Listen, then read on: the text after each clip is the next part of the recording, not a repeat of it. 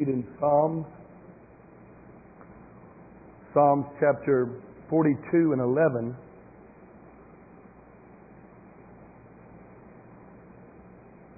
Psalms 42 and 11, last verse of that psalm. Why art thou cast down, O my soul? And why art thou disquieted within me?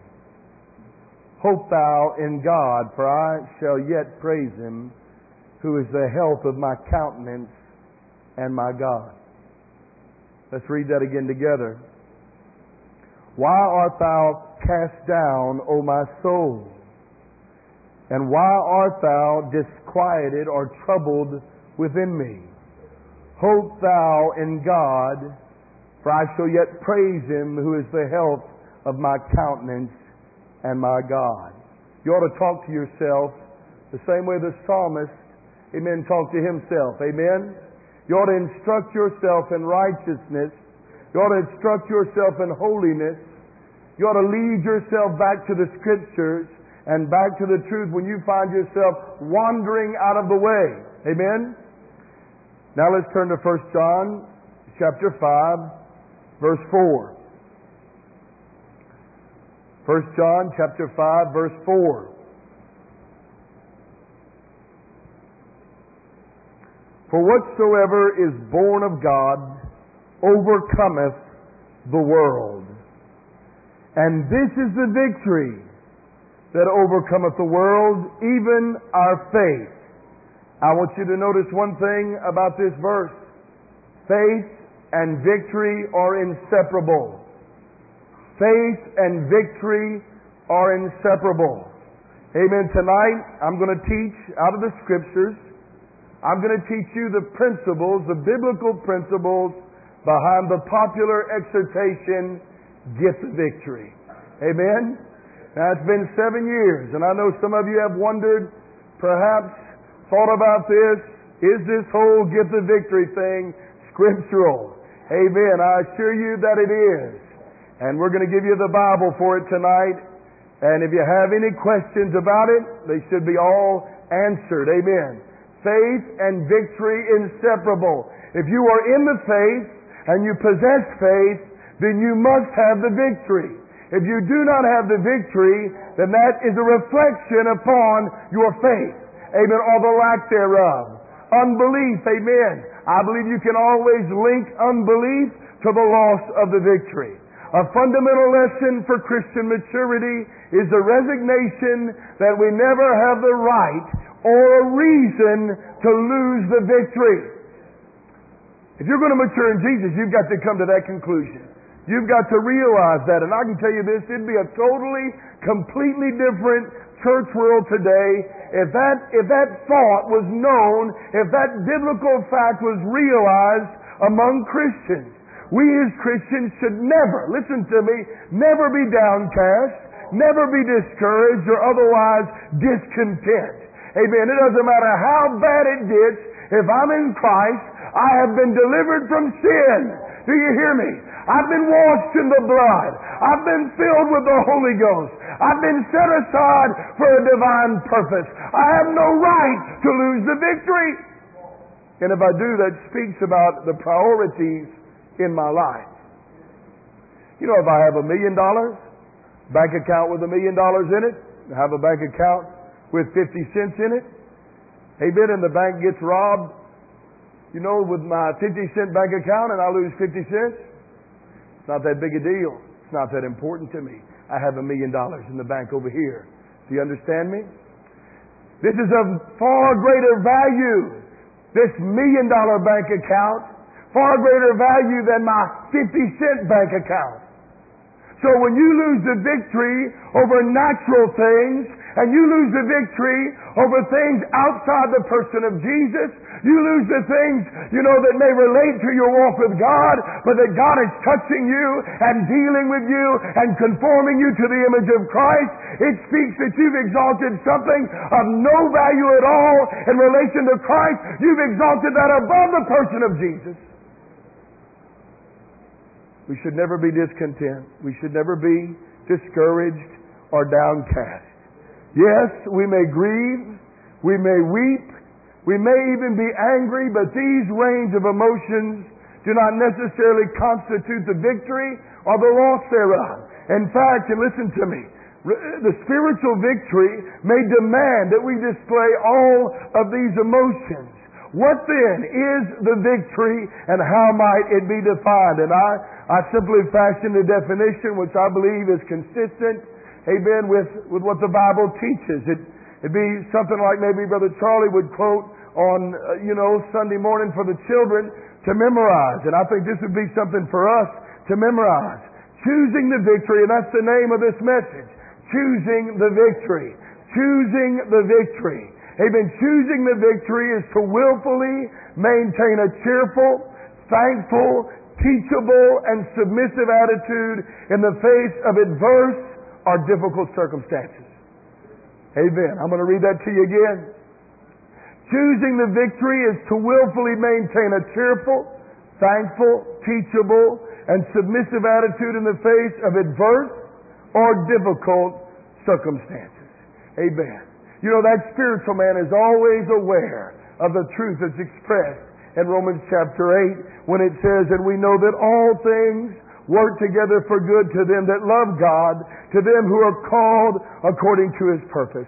If you have this truth revealed in your spirit, and you stand on this scripture verse and these promises or this promise right here, then you're never going to be moved away from the victory, because you know that everything works for the glory of Christ. And that the end of all things is that I be conformed to Jesus. And since I'm a Christian, and that's my highest motivation, amen, that's the foundation and the essence of who I am, that I am well pleased because I'm being sanctified, I'm being set apart for the purpose of God.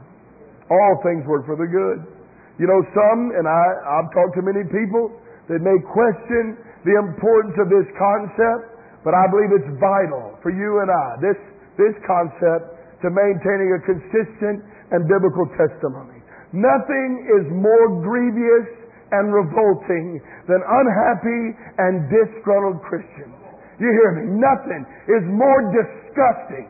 And listen to me, I have a thesaurus on my word processor, and I put repulsive and revolting, and I put grievous and disgusting, and I tried to look up as many words as I could so I could quote them all. And I thought if I could just spend an hour quoting adjectives, amen, to describe how, grievous it is to see people unhappy and disgruntled who call themselves Christians, then I would do you a service as a pastor. But listen to me, it's not just enough for me to quote it, you need to recognize it. Terrible thing to see people that call themselves born again. Long faces and a sour. It brings a reproach upon Christ. Amen. And listen to me. Do you believe that? When I don't have the victory, it brings a reproach upon Christ. And when I refuse, once I've lost it, to regain the victory, amen, then I put my petty agenda above the gospel of the Lord Jesus Christ. And that's something, listen to me, I know that's the truth. Brother Rich ever lost the victory? To my shame I have. Amen, but I know when I have, amen, that pressure's upon me. That truth is making me free. That I don't have the right. I'm going to sit in this pity party for the next 24 hours. I'm not going to backslide. Listen to me. You sit down in that pity party, and I tell you it's a bottomless pit.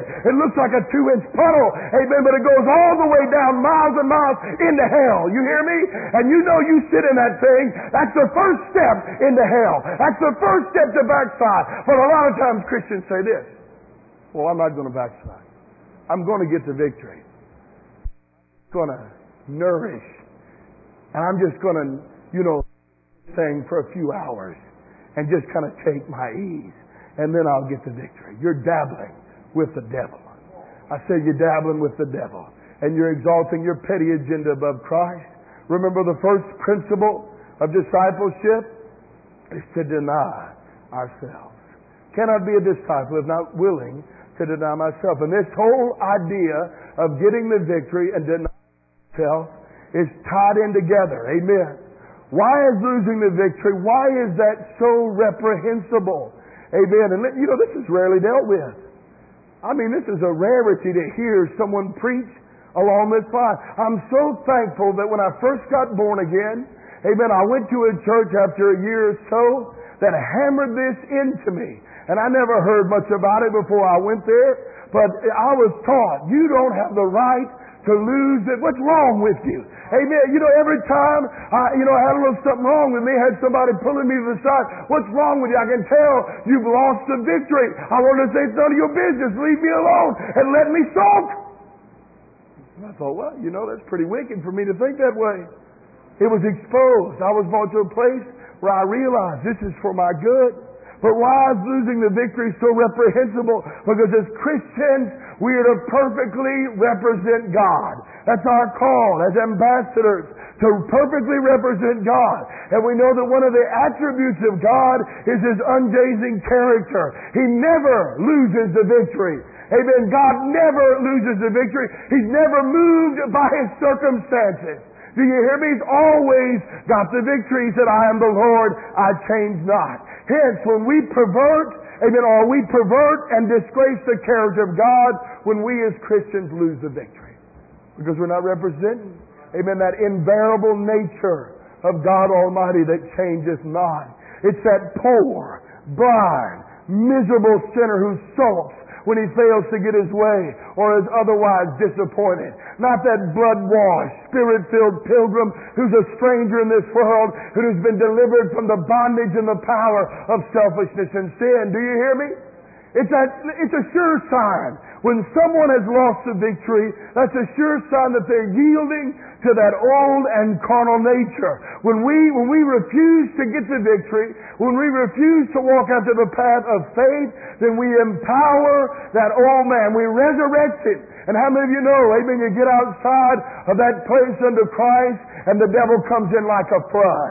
And all that old just rises up. And you've got no power to live the Christian life. You've circled around something, a hurt, an offense, something, amen, that you're offended over, something that you're disappointed over. And until you lay that down, you'll have no victory.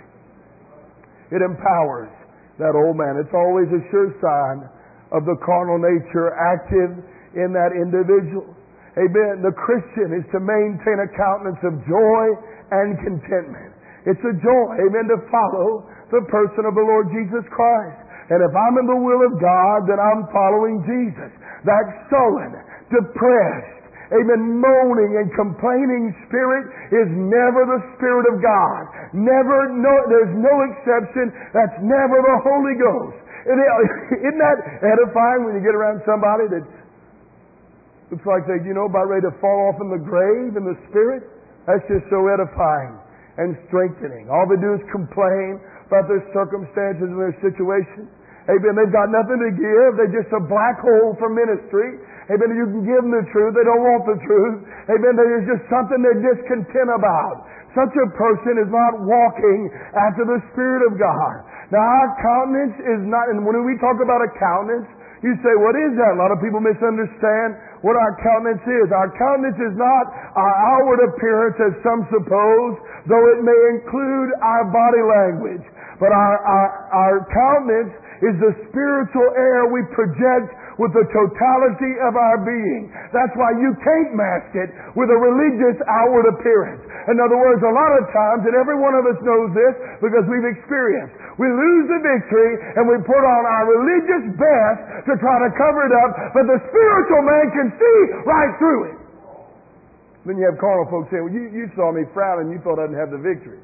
No, I saw you smiling on top of your spiritual frown, and I saw you didn't have the victory. Amen. You was trying to cover it the whole time. Nobody would come in here. Well, man, they know they'd be jumped on by 5 or 6 people.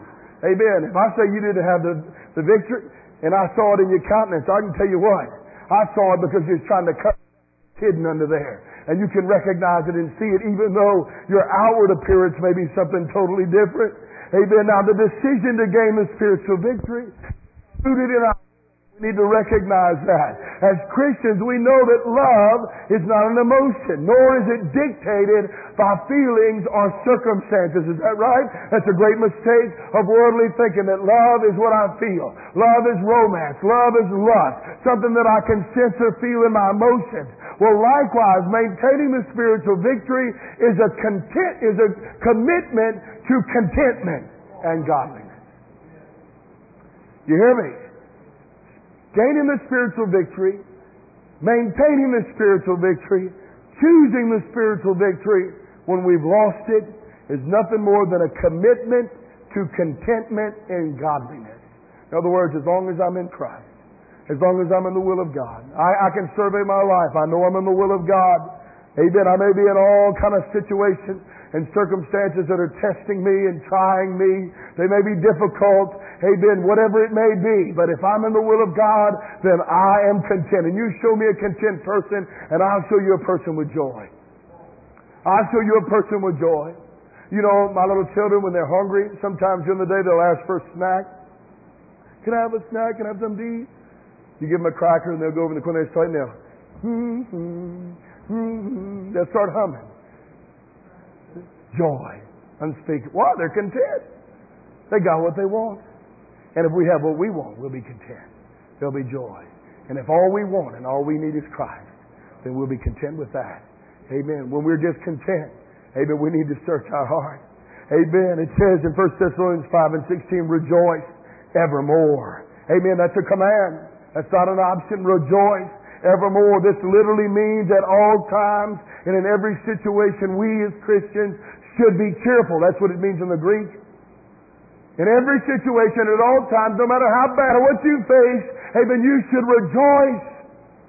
Amen. God has not asked us to do the impossible in grace. That's a command, so we know that we have the ability to choose. That's what I'm trying to point out here, that it's rooted in our will. I can choose the victory. Amen. Yet, if we just look at it with the human reason or from a human standpoint, it seems unreasonable. How can we do this? How can we rejoice evermore? Simple. You just look at Philippians 4 and 4, and that gives you the answer. It says, rejoice in the Lord always. And again, I say, rejoice. Amen. In the Lord. That's how we do it. Amen. We are rooted and planted in the person of Christ. We see things from the spiritual vantage point. We have spiritual eyes. Amen. We have spiritual eyes to see, and that's how we order our life. The choice is ours to make, and is expressed throughout the Bible. We see in the law of God, it tells us to choose between life and death. Deuteronomy 30 and 19, I call heaven and earth to record this day against you, that I have set before you life and death, blessing and cursing. Therefore choose life, that both thou and thy seed may live. You could just boil it all right down to this. It's life and death. It's life. The victory is life. The victory is life. Defeat is death. Many times you hear the psalmist, he speaks of choosing God's way. Psalms 119 and 30. I have chosen the way of truth. Thy judgments have I laid before me. Again in the same chapter he said, let thine hand help me, for I have chosen thy precepts. You choose his precepts, and you're going to receive his hand of help. You're going to receive his hand of help. The wise man in Proverbs reveals the tragedy of wrong choices. In chapter 1 he says, for they hated knowledge and did not choose the fear of the Lord. You know, let's see these scriptures in this light. Day-to-day choices we have to make. Amen. Where we have the opportunity to remain discontent or disgruntled, or we can choose the victory, and that's choosing the fear of the Lord. They hated knowledge. They would not choose the fear of the Lord. Again, in chapter 3, the wise man said, envy thou not the oppressor, and choose none of his ways. Choose none of his ways. That means I can choose God's ways, or I can choose the devil's way. Always there's two paths laid before me, the narrow and the broad, and on and on and on we could go through the Bible. The prophet Isaiah, when he spake of the holy remnant of Israel, amen, he described them as those who chose the things that please me and that take hold of my covenant. Amen. The kingdom of God suffereth violence, and the violent take it by force. You and I must choose the victory. We see Jesus, he rebuked Martha, but he commended Mary. For what? Their choices.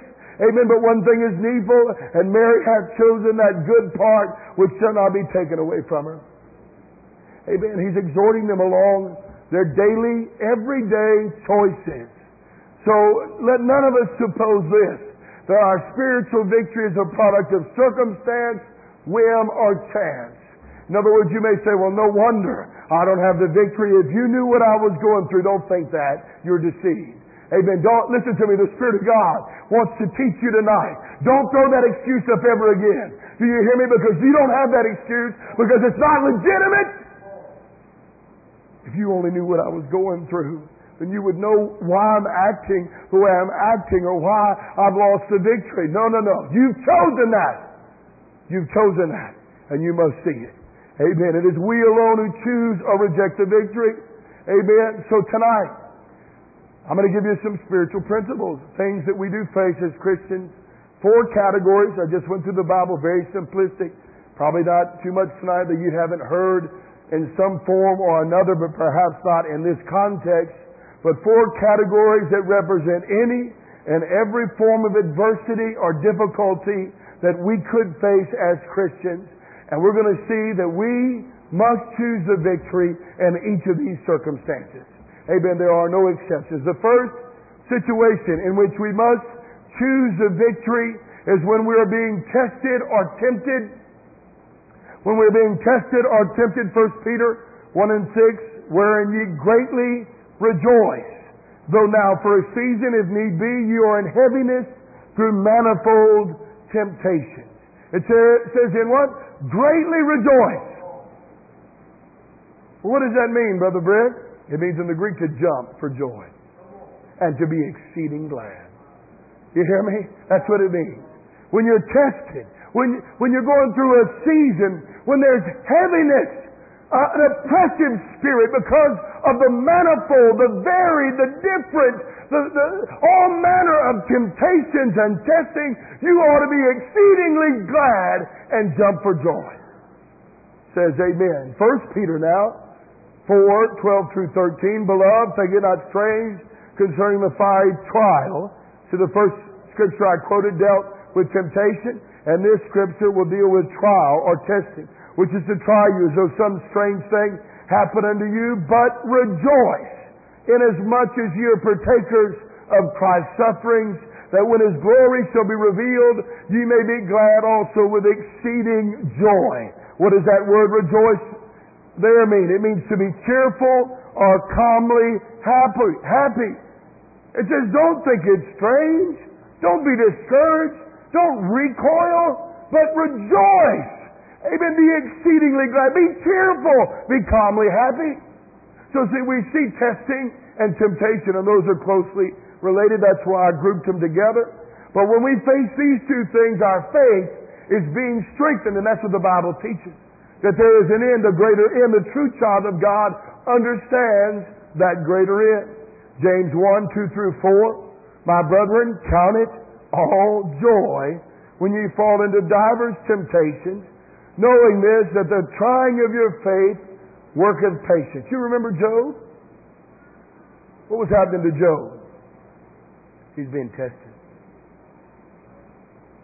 He's being tried.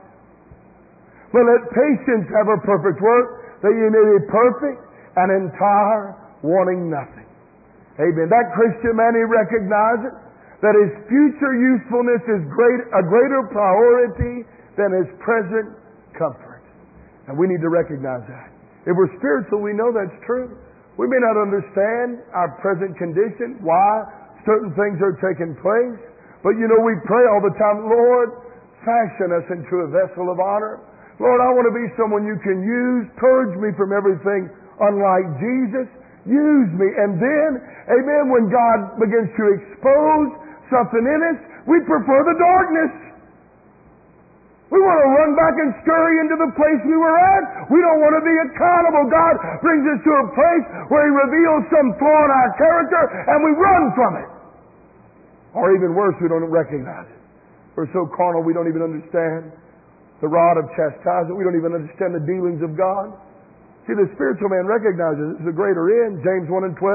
Blessed is the man that endureth temptation. You know what that word blessed means? Happy? Happy. Rejoice. Be happy. Be happy. Blessed is the man that endureth temptation, for when he is tried, he shall receive the crown of life, which the Lord hath promised to them that love him. Amen. The Christian is what? Blessed. He's a happy man when he's tested or tempted, because he knows that a proper response, listen to me, a proper response will ultimately conform him to the person of Christ. And again, amen, we're all Christians here. That's what we want. Hey, say amen if that's what you want. I want to be conformed to Jesus. No cross is too great. I want to be conformed to Jesus. Is that what you want? If that's what you want, you're going to be pleased with that. That's what will bring joy to your soul. 1 Peter 1:7. Let the trial of your faith be much more precious than of gold that perisheth, though it be tried with fire, might be found in the praise and honor and glory at the appearing of Jesus Christ. I bet if I brought you a pot of gold, you'd be happy. Huh? I bet if I brought you just a big pot of gold, you'd be. I couldn't wipe the smile off your face. It says the trying of your face is more precious than that. You ought to be happy. You ought to rejoice. Amen. It brings the highest pleasure to the Christian to be conformed to the image of Christ, even if he has to be brought through the fire. Rather than concentrating on the test or the temptation, that Christian man, he'll focus on the person of Christ so as to overcome. Why? Because he realizes, and this is what we need to recognize, you're in a temptation, you're in a test. It's not the temptation, it's not the test that you need to concentrate on, it's your response in the test and the temptation. That's the important thing. How are you going to respond? Am I going to keep the victory, or am I going to lose the victory? Because I'm only going to be blessed and happy. It's only going to be useful in my life if I respond properly. If not, take another lap. Amen. If not, go right back out in the same place in the wilderness and let's test you. Amen. Let's see indeed whether you're fit to take the land. Let me build your faith so you can cross the Jordan. You see, the children of Israel, they were stiff-necked. They wouldn't allow God to strengthen them and to build them. They weren't fit to cross the Jordan. And when they got there, amen, it was revealed. Why? They rejected all the teaching of God. They rejected all the words of Moses. Amen. They weren't prepared to cross Jordan. If you're going to be ready to cross Jordan, you're going to have to submit to the way. I said, you're going to have to submit to the way. Amen. Many are snared by the enemy during seasons of temptation as they bemoan their situation instead of drawing near to Christ. All that time you spend moaning and complaining and losing the victory, you could be praying about the situation. You could be drawing near to Jesus and He'd give you strength. You know, if we're preoccupied with the test instead of enamored with Jesus, then we're destined to fall. Every time. No matter where we're at and what situation we're in, if our eyes get fixed on our circumstance instead on the crucified Lord, then we are going to fall. In times of temptation and testing, we've got to choose the victory. And the victory can always be found in that way of escape. Amen. That narrow way of escape is Christ. And if you take that way of escape, which is Christ, then you're going to have the victory. But there's victory nowhere else. Do you hear me? And we have to choose it. Amen. That's the first thing. Temptation and testing. Amen. Which can be very grievous.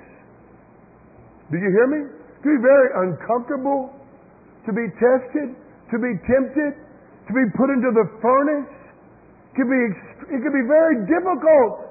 But we have to maintain the victory. I've seen a lot of people, when they're tested, when they're tried, when they fall into temptation, that they lose the victory. Number two, when we practice self-denial. Oh, this is a good one here. Jesus said in Matthew's Gospel, chapter 6, moreover, when you fast, be not as the hypocrites of a sad countenance, for they disfigure their faces, that they may appear unto men to fast. Verily I say unto you, they have their reward.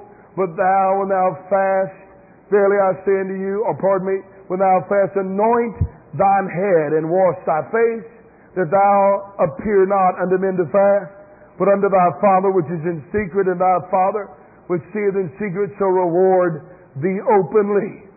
Now, how can you apply this, Brother Britt, to our situation? Well, we practice self-denial in a lot of different ways. For the kingdom's sake, amen? And when we do so, we need to do it with joy. We need to do it with joy. And that principle applies in every facet of the Christian life. Fasting is obedience to the Bible. Is that right? Well, so is going to church. So is praying. So is praying all night. So is witnessing. Amen. Serving others, whatever it may be. And when you don't do it with joy, you're a hypocrite. When you get a sad countenance and disfigure your face, amen, and you don't lose the victory because, I'm tired. I've stayed up all night. I had a rough day and now I've got to come to church. You know what God says to you? He says, get the victory! That's what Jesus said. He's a little bit nicer than I am. He said, anoint your head and wash your face. I had a rough day and things didn't go right. All night prayer. I mean, that's a little much, isn't it? Get the victory. I don't know if I can go on the street. It's just, every 2 weeks, a couple hours to find time for that. My heart's really not in it. You know what Jesus says? Get the victory. Anoint your head. Wash your face in the Spirit. Amen. I mean, get things right. Get your heart right. Get your spirit right. Get the victory. I mean, we're a busy people. I realize that. Everything seems to be haphazard. But listen to me. You've got certain things that are required of you. You're going to have to deny yourself, amen, to walk in this kingdom. And when you do it with joy. And you can choose to do that. It's a horrible thing to see people not, coming here sometimes and see people looking like, they've been eating bars all day and baptized in lemon juice. That's a terrible thing. Proverbs 15:13 says, a merry heart maketh a cheerful countenance. That's just not, my merry heart gives me a cheerful countenance. Your merry heart gives me a cheerful countenance. And my merry heart gives you a cheerful countenance. Amen. And likewise, and back forth, we all minister. It was just a few weeks ago. You can ask my wife. This is not, and maybe everybody had lost the victory, but I came in here one Sunday morning, and I stopped in the middle and looked around, and I looked at my wife. She didn't know what I was looking at. Every single person in this place had their heads in the hands. Just like this. Every single person. Is it true? I said, what is going on in here? Looks like we're at a funeral. Get your head up. Amen. Wash your face. I understand. Sometimes everybody could have been, you couldn't hear nobody praying, so I didn't think anybody was interceding or nothing. I didn't hear any groaning or moaning in the Spirit, so I didn't assume it was some Spirit-induced grief that led you to wail for souls or anything like that. It looked more like stress. It looked more like I'm tired, I'm weary, that kind of thing. Listen to me, you have a will. Set your will with God. Pick up your head, wash your face, anoint your head, and get the victory in Jesus. You can do it. Amen. You can do it. When we practice self-denial, we need to get the victory. Amen. When we face tribulation, Luke 21:28. And when these things, Jesus said, what things, Brother Brett? I'm going to touch on them in just a moment. When these things begin to come to pass, then look up and lift up your heads, for your redemption draweth nigh. Now you read through Luke chapter 21 and you see Jesus. He's detailing the conditions just before He returns, and He addresses circumstances as diverse and tragic as deception, war, rebellion, hunger, disease, sickness, pestilence, persecution, betrayal, fear, distress, and perplexity. So this exhortation that we just read, when you see, all that covers a lot of stuff, don't it? That covers a lot of terrible stuff, terrible circumstances that you could be involved with. So what does Jesus say? When you see this all around you, when you're involved in it, when you're threatened with it, He says, you need to look up, lift your head up, your redemption draweth nigh. You know what He's saying? Help me. That's exactly right. He's saying, get the victory. Get the victory. Amen. Amen. Well, by the end of this message, you'll all know what I'm talking about. Hallelujah. I'll ask you that question. Y'all all shout it back to me. Amen.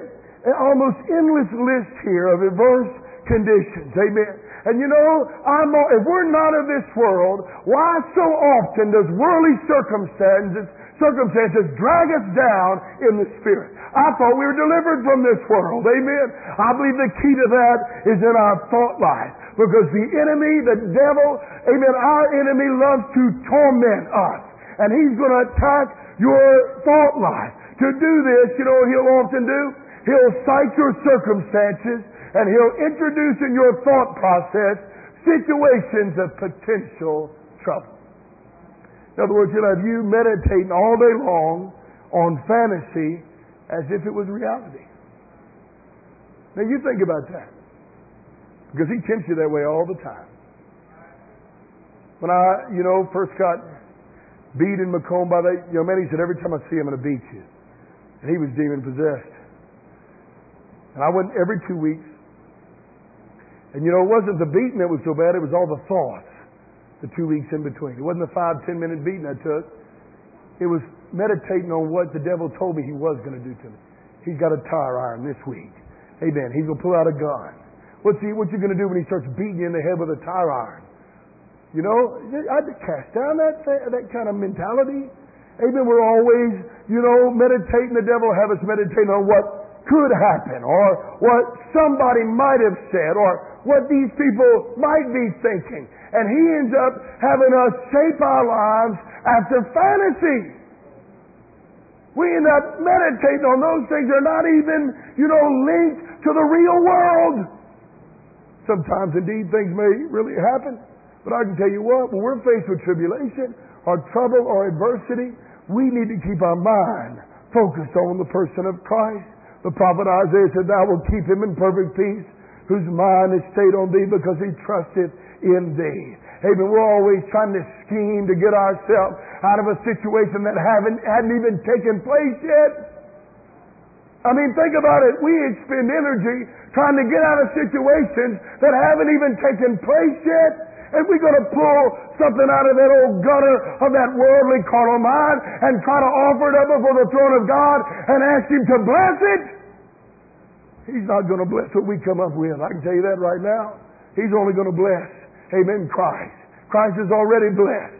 You don't need to get that blessed. You don't need to get Christ approved. He's already approved. He's the answer for whatever your situation is. And why don't you pursue Him? Why don't you press into Him? Why don't you become captivated with Him? Why don't you think about Him? And you'll be delivered because He's always blessed of God. We try to come up with some kind of scheme and then, Lord, you think this is your will? Oh, we wasted 3 days coming up with that.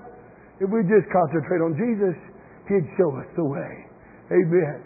No matter what our situation, we must not allow our minds to drift from the truth of Scripture. And we know in Philippians 4 and 8, finally, brethren, whatsoever things are true, honest, just, pure, lovely, of a good report, if there be any virtue, if there be any praise, think on these things.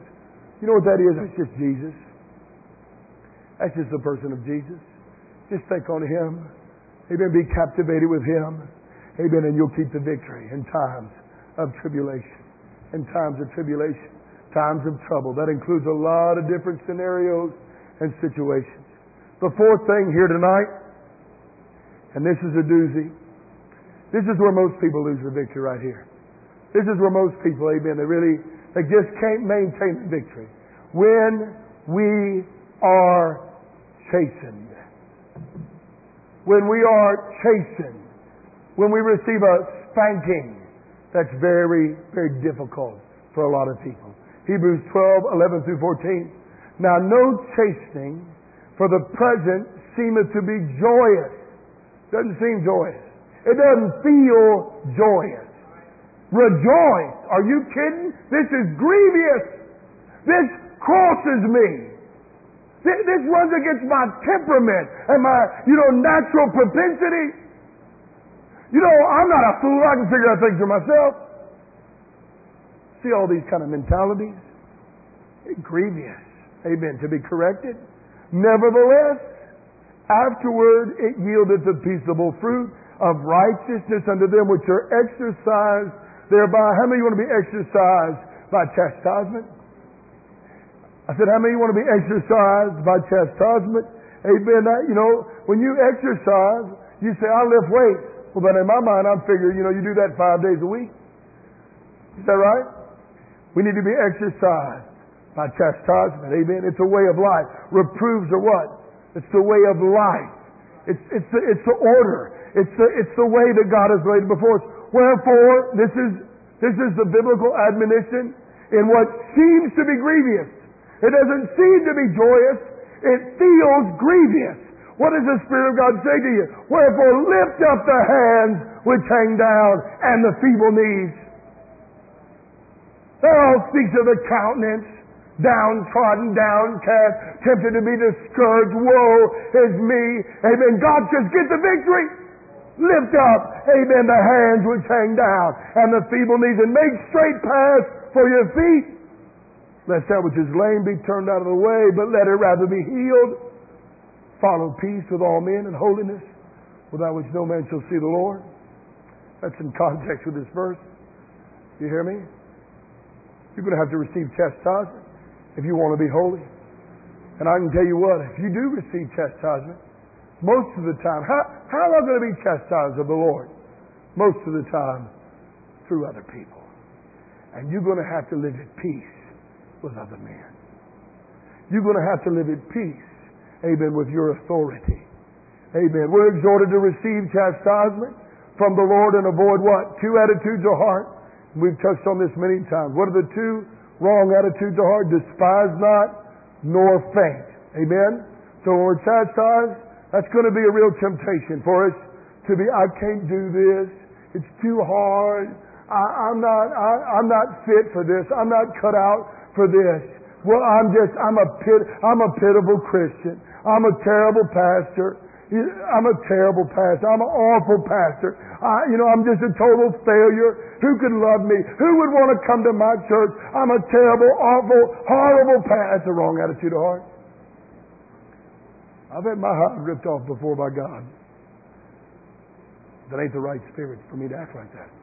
Or just to hate it. No, I'm not going to receive it. Just to bristle at correction. No. We're not to despise, nor to faint under correction. And that only leaves one option. Get the victory. Amen. Only one option. Get the total, complete freedom, liberty. Get the victory. Be transparent, open, nothing between you and God, nothing between you and men. Amen. You're totally, completely free. There's not one obstacle, not one hindrance between you and another fellow human being or God Himself. You're absolutely free. You've got the victory. Amen. That's your only option. If you don't have the victory, I guarantee you've fallen into one of those two bad negative scenarios. You've either despised it or you've retreated into isolation and become discouraged. I can't do this. One of those two things. Or either you got the victory. I guarantee you every time. It's always that way. I can tell you in this hour, we've been raised as purebred, brazen, strong rebels.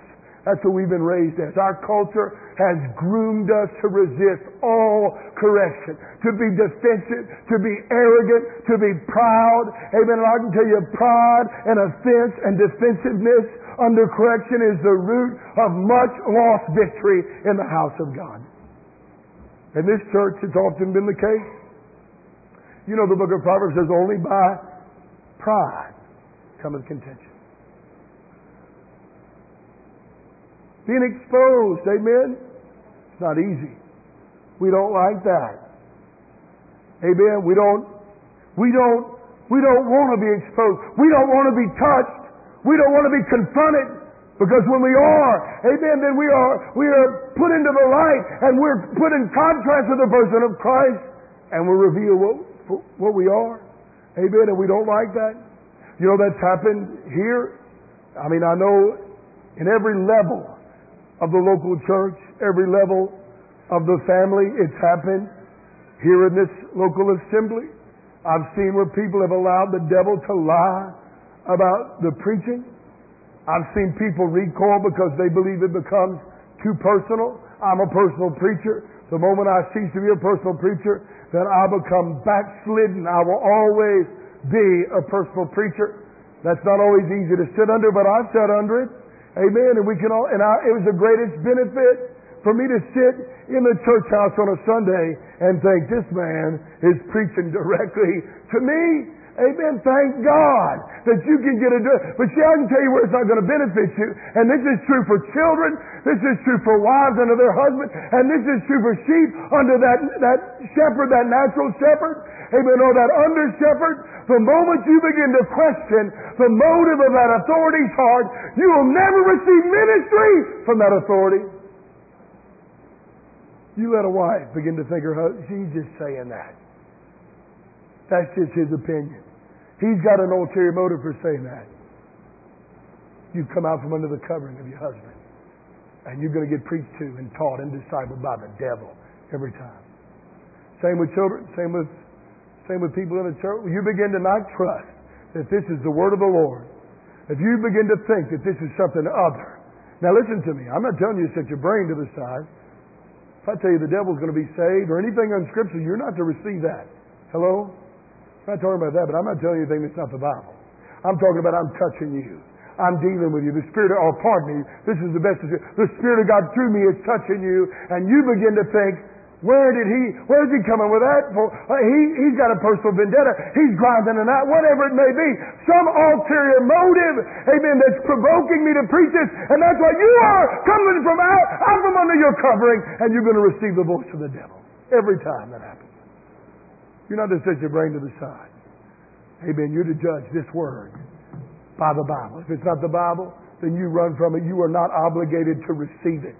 And I'm not saying that. I'm saying, though, the times that it costs you to hear the preaching of the word. It's one thing to say amen when somebody else is getting disrobed, amen, and dismantled. Do you hear me? But when it's you and I, we're getting directly dealt with by the word of God. That's when we find out if we're truly submitted and we'll hear God's word. Amen. We should avoid reacting to correction as Cain, who was of that wicked one, and we see this recorded in Genesis chapter 4. Amen. It says, but unto Cain and his offering, God had not respect, and Cain was very wroth, and his countenance fell. And the Lord said unto Cain, why art thou wroth, and why is thy countenance fallen? If thou doest well, shall thou not be accepted? If you get the victory, everything's going to be all right, Cain. And if thou doest not well, then sin lies at the door. Amen. You're going to fall. You're going to be ate alive by sin if you don't get the victory. You better get the victory, and you better choose it now. If you don't, amen, then the devil's got something greater for you to receive. What's Cain do? Countenance fell. Amen. And God was not impressed. Amen. God's word was, get victory. And if you don't get the victory, there's trouble ahead. And indeed, he prophesied over him. And that's always true. You know, in God's love, He's going to seek to correct us when we're wrong. Amen. That includes wrong actions. It includes a wrong spirit or wrong notions or opinions. Whenever we have wrong actions or wrong spirit or wrong ideas about God, then God is going to seek to deal with us and correct us. Now, first of all, He's going to try to deal with us directly, whether it be in prayer, whether it be, through Bible study, you're reading the Word of God. Maybe it's through circumstances and you react a certain way and the Spirit of God says, see, there's something amiss. See the way you react. He's going to try to deal with you on that level. But if you don't respond to that, He's going to talk to you through men. And usually it's going to be your authority. And it's going to be impossible for you to gain the victory if you continue to maintain whatever it is, your position, whether it be action, spirit, or opinion, if you maintain that you are right and not wrong. Now I want you to hear that. And I got to say, this is a point my wife made. It's a good point. She told me not long ago, she said, just so many words. She mentioned this. She said, I've always found when, I'm reproved or corrected by you or the children, if I reprove and correct the children, amen, the reason for them not getting the victory is because deep down inside they think they're right. Or deep down inside, I think I'm right. You see? And I maintain that position, and it's impossible to gain the victory, amen, because what? We're in opposition to God. Somebody understand what I'm saying? It's a very important point. Because when you're corrected, you're going to have to receive the correction. Receiving the correction doesn't mean you go, yes, yes. I know. I'm not going to do it anymore. No, that ain't what it means. It means it touches your spirit. And you say, woe is me. I agree with that truth. I was wrong. I'm being bullheaded about this. I'm not right. You know, you'll recall the rich young ruler who was rebuked by who? By Jesus. He said, you need to sell all that you have and to follow me.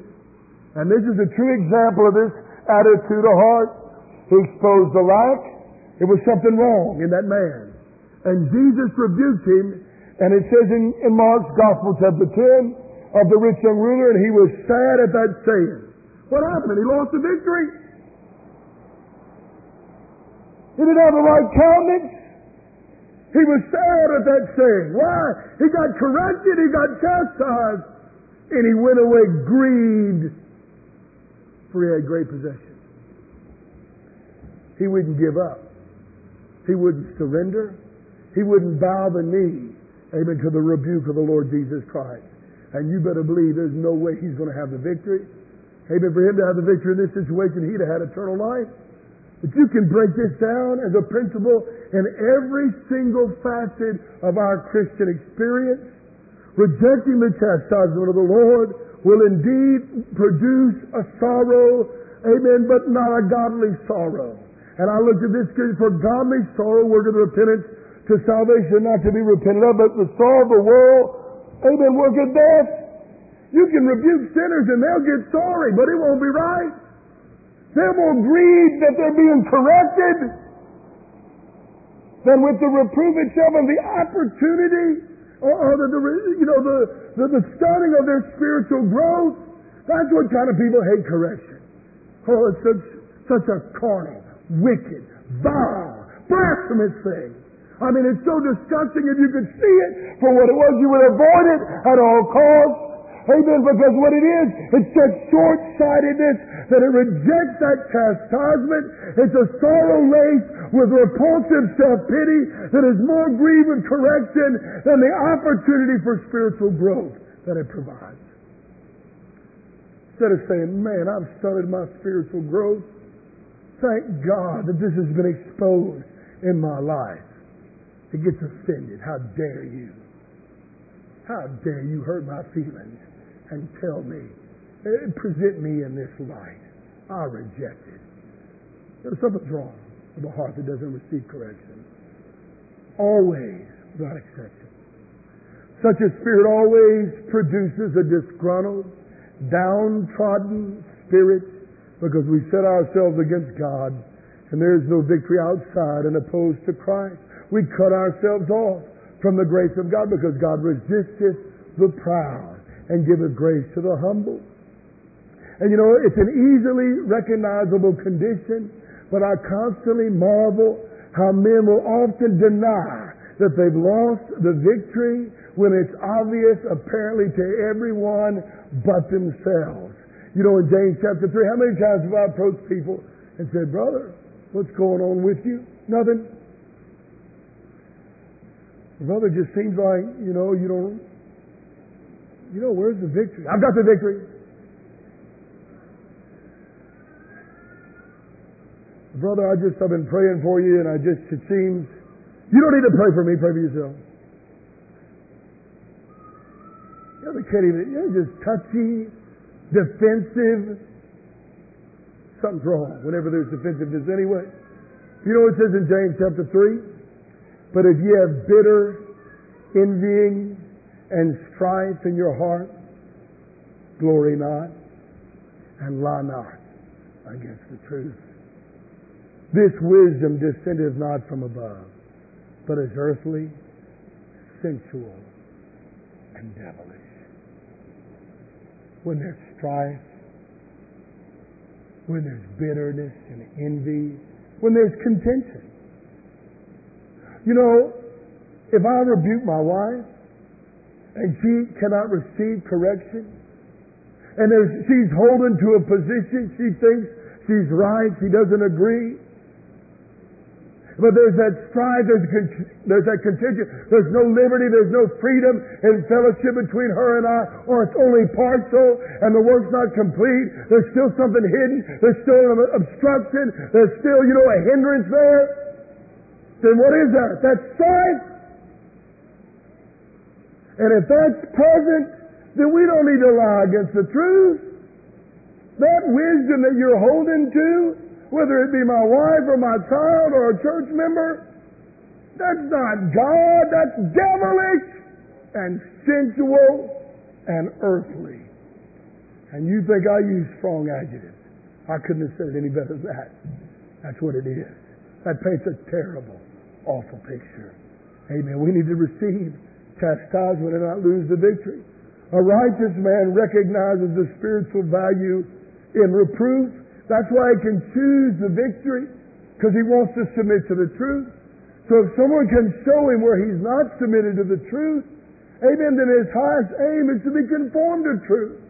If I'm ignorant of some truth, show it to me. It'll be a joy for you to reveal to me a portion of Christ that's been obscured from my spiritual vision. If you reveal to me this is Jesus, I love Jesus. Is that right?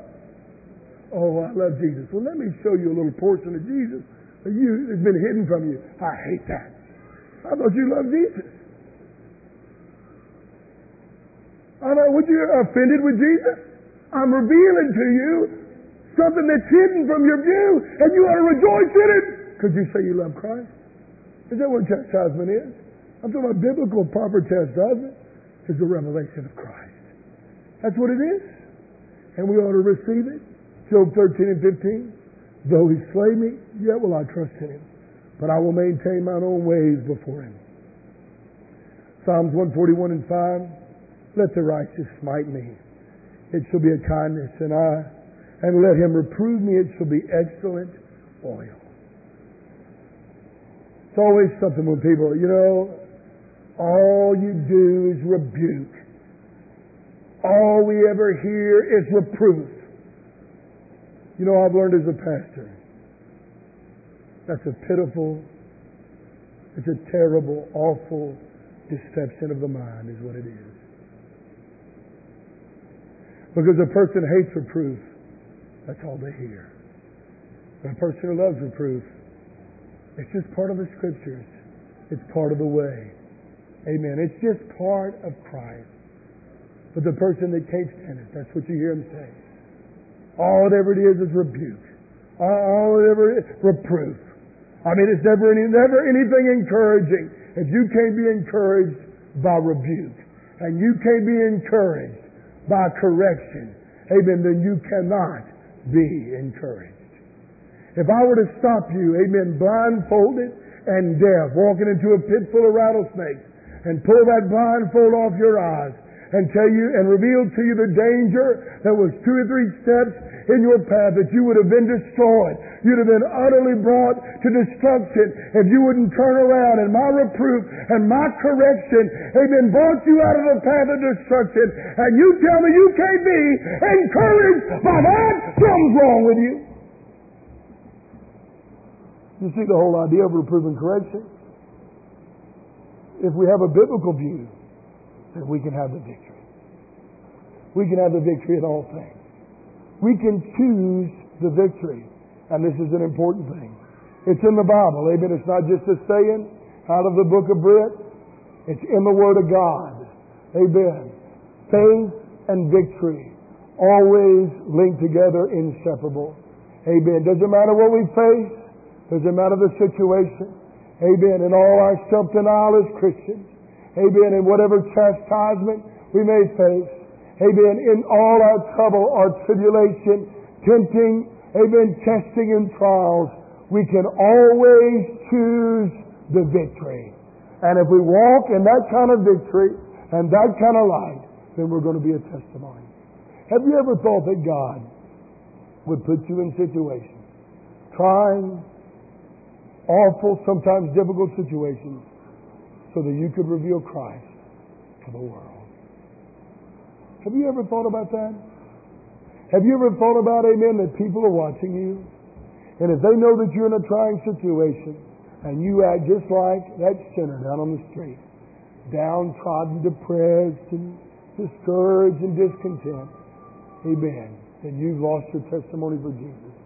You've lost the greatest opportunity there is to reveal and manifest Christ. We talk about manifesting Jesus. Manifest Jesus. Maintain, choose, keep the victory. Amen. Stand to your feet. Hallelujah.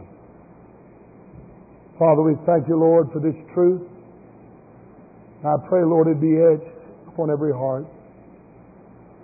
Lord, that we would no longer make excuses for ourselves. This would be a truth that's revealed in our inward man. That we would be resigned to it. That we always have to maintain the victory. That we're commanded to rejoice evermore. That we never have justification for receiving the lies of the devil. Father, we pray that you help us. Help us, Lord, to walk in victory. Prompt us, deal with us, any callousness of heart, any hardness of heart, Father, that makes provision for this flesh. We pray, Lord, that you're crucified. Lord, we look to you as author and finisher of our faith. Teach us to walk in victory, to rejoice in our salvation, to have spiritual lives, not to be moved by our circumstances, our situations, our emotions, our feelings, but to walk by faith, not by sight. And we ask it in Jesus' name. Amen. Let's sing a song together.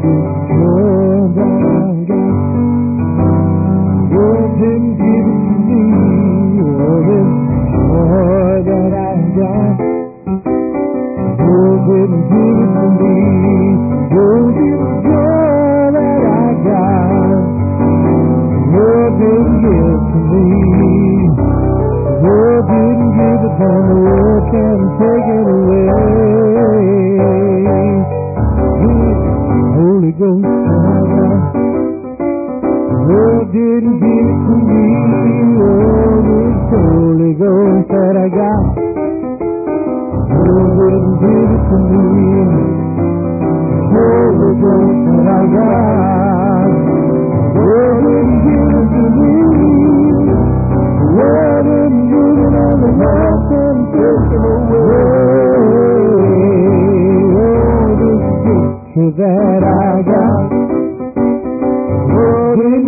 I got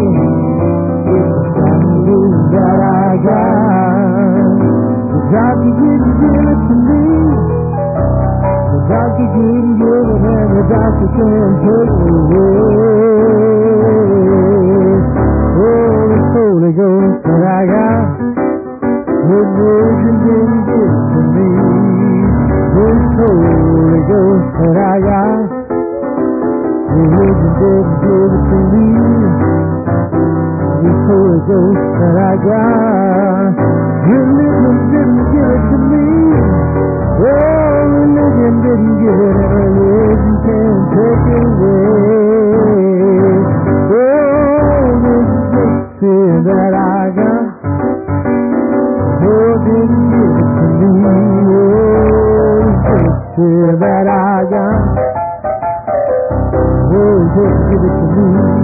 Oh, this victory that I got. Oh, just give it to me. Oh, didn't give it. Oh, can't take it away. Oh, this joy that I got. Oh, didn't give it to me. Oh, the joy that I got. Oh, didn't give it to me. Oh, the joy that I got. Oh, didn't give it to me. Oh, didn't give it, and the world can take it away. Give him a hand clap of praise. Amen. Say, I'm going to keep the victory. Say, I'm going to keep the victory. All right. You just remember that. That's a principle you need to know. You need to be rooted and grounded in that. You know, if you don't believe you have a right, then you're going to be awful trouble when you find yourself in that place. Amen. You're going to know, I got to go ahead and just got to shake this thing off. I got to rise up out of it. Amen. I'm going to wash my face. I'm going to anoint my head. Amen. I'm going to have the victory. Hallelujah. All right. I believe this helps you. We're going to stay along these lines. A couple services perhaps. Got a few messages like this. And I believe they'll be a blessing to you. Amen. I love you. You're dismissed. Hug somebody as you go. I'll see you Sunday morning, Lord willing.